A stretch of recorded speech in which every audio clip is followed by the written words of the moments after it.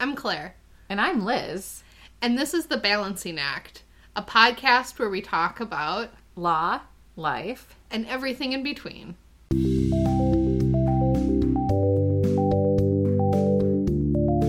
Okay, so over the next couple of episodes, we're going to be talking about communicating with different individuals that you might need to communicate with on a case. And on today's episode, we're going to be talking about working with and communicating with pro se or self-represented individuals. So usually as like a shorthand, when we're talking about these individuals, we talk about it as an opposing party. Although you can be an opposing party regardless of whether you have your own attorney. But these individuals have decided for whatever reason to not hire an attorney. Sometimes that's fine. Sometimes it can be a little difficult. So, Liz, when you take on a case and you know the other side is not going to have an attorney, what is one of the first things that you want to do? The first thing that I do is, first of all, I still want to clarify that they actually don't have an attorney, because there are ethical issues. If a party does happen to be represented and you have contact with them, you would be violating the Minnesota Rules of Professional Responsibility. I believe it's Rule 4.2. And so, in general, as a practice, I do send out some sort of writing, usually a letter, an email, just saying, hey, my name's Liz Shermack, and I represent the other party, and I'm hoping to discuss settlement, but I'm sending you this letter directly because it's my understanding that you are not represented by an attorney. If I am wrong, please have your attorney contact me, because I don't want there to be any question of whether or not I'm having unauthorized communication. Claire, what do you think, or what do you do in these cases? Yeah, I think definitely a first step is to make sure they're not represented. And then I think another thing to make sure to do is they know I'm not their attorney. So especially in the cases of like a divorce or custody where there's a full agreement and I'm just drafting the court documents and helping them get through the court case, but they don't like feel adversarial, sometimes people will think I'm both of their attorneys, and to just make it abundantly clear that I'm only, party A's attorney and not party B's attorney. And so to put that in writing, but also, if I'm talking with them either in person or on the phone, to make sure they understand that verbally too. Yeah, I do find that sometimes people do need quite a few reminders of that. And it is really easy when the parties are getting along and you're helping them kind of word their agreement. It still is important because we do have a duty to our clients, not to the opposing party. And when it is uncontested, of course, we're not going to try to ruin an agreement or be like a deal killer, but we still have to be careful. And Minnesota Rules of Professional Responsibility, Rule 4.3, makes it very clear how an attorney is to communicate with an unrepresented party, including the fact that we need to be very sure that they understand we don't represent them. So what are some things that can be helpful if the other side is pro se or unrepresented?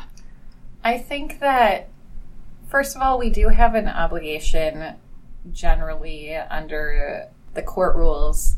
At least for family court, we're supposed to be trying to work with parties to settle the case. That doesn't mean that we're mediators, but we're supposed to be making settlement offers or settlement proposals, and we're supposed to try to have communication with the other side, even if they don't have a lawyer, and even if things are contentious. Yes. It's not always the easiest when the other party does not have an attorney for a variety of reasons, including that sometimes the opposing party is not represented because they hate lawyers and they hate the legal system, and that can make it really difficult to try to have any sort of productive conversation or work towards any sort of settlement. And it is really frustrating for the client then, because you're not necessarily able to move the case forward without court intervention. What sort of things do you notice, Claire, when you're working with pro se opposing parties? Well, I try to start every initial interaction, assuming positive intent, assuming that the other person does want to reach a settlement and is reasonable and all of that. And sometimes it works out that way. Mm-hmm. And sometimes what parties just need for an impasse is not a neutral, because I am a zealous advocate for my client, but certainly someone else to come in and say, like, hey, this is a more reasonable proposal than what you're coming up with. Or let's think about this practically. It's not going to practically work for you to get the kids up at 4:30 to bring them over to the other parent's house. But I think one of the things that can be difficult when working with pro se individuals is the court will hold them, or is supposed to hold them, to the same standard as attorneys. And that can be difficult because it's really more than just the 3 years of law school that makes you an effective attorney. It's knowing court rules. It's knowing different court procedures. It's knowing basically what's going to happen at each different court hearing or step along the process. So to work with somebody who has never done anything like that before or doesn't have that same background can be frustrating. I agree. That's a great tip that you gave, that, you'll always start out assuming positive intentions. That is so important because we don't want to make things worse for our clients and for their families. Yes. And by at least starting out positive, that doesn't mean that you're not looking out for your client's interests, but the way that you communicate to an opposing party, especially one who might be suspicious of the legal system or have had bad experiences or, for whatever reason they, are not thrilled about lawyers, it is really important to at least try to be positive in your interactions with them. It's also important to try to keep a record of your interactions with opposing parties that are pro se. I know I've had pro se parties sometimes try to claim things, happened that didn't. I don't know if you've ever had an experience like that, Claire. Well, I usually try, if I'm ever talking with someone on the phone, to just then send a follow-up email. To reiterate, Liz, when we were talking on the phone this morning, we agreed that we were going to do X, Y, and Z, and I was going to get, this retirement account, and you were going to get that, bank account statement or whatever, in an attempt to head off miscommunication. That's a great idea. And then another thought, too, is when you were talking about how pro se people are, in theory, held to the same standard as a represented party. One thing that, as an attorney, that I have found maybe difficult at times is that let's pretend that we go to court, and at the court hearing, before going in front of the judge, we come to an agreement, meaning my client and the pro se party.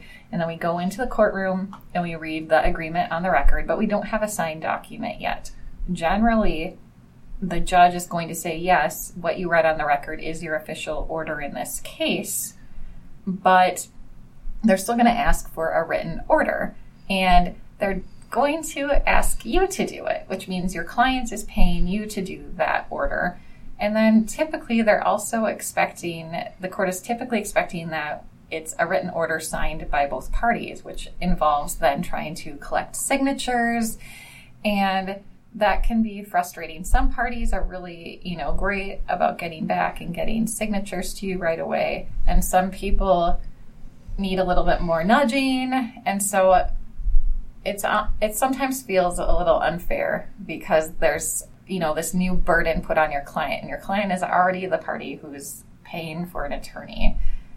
Well, I think what you're saying is true, that can sometimes be a frustration for our client who is paying legal fees, and as opposed to the other person who's then not paying legal fees, they're kind of feeling like they're getting the short end of the stick, even though, at least in my opinion, they're getting a better deal because they are getting the education as to know what's going on in their case and are getting guidance and advice the whole way through, as opposed to maybe some offhanded information from the mediator or the judge that then the other person considers to be legal advice, which definitely isn't.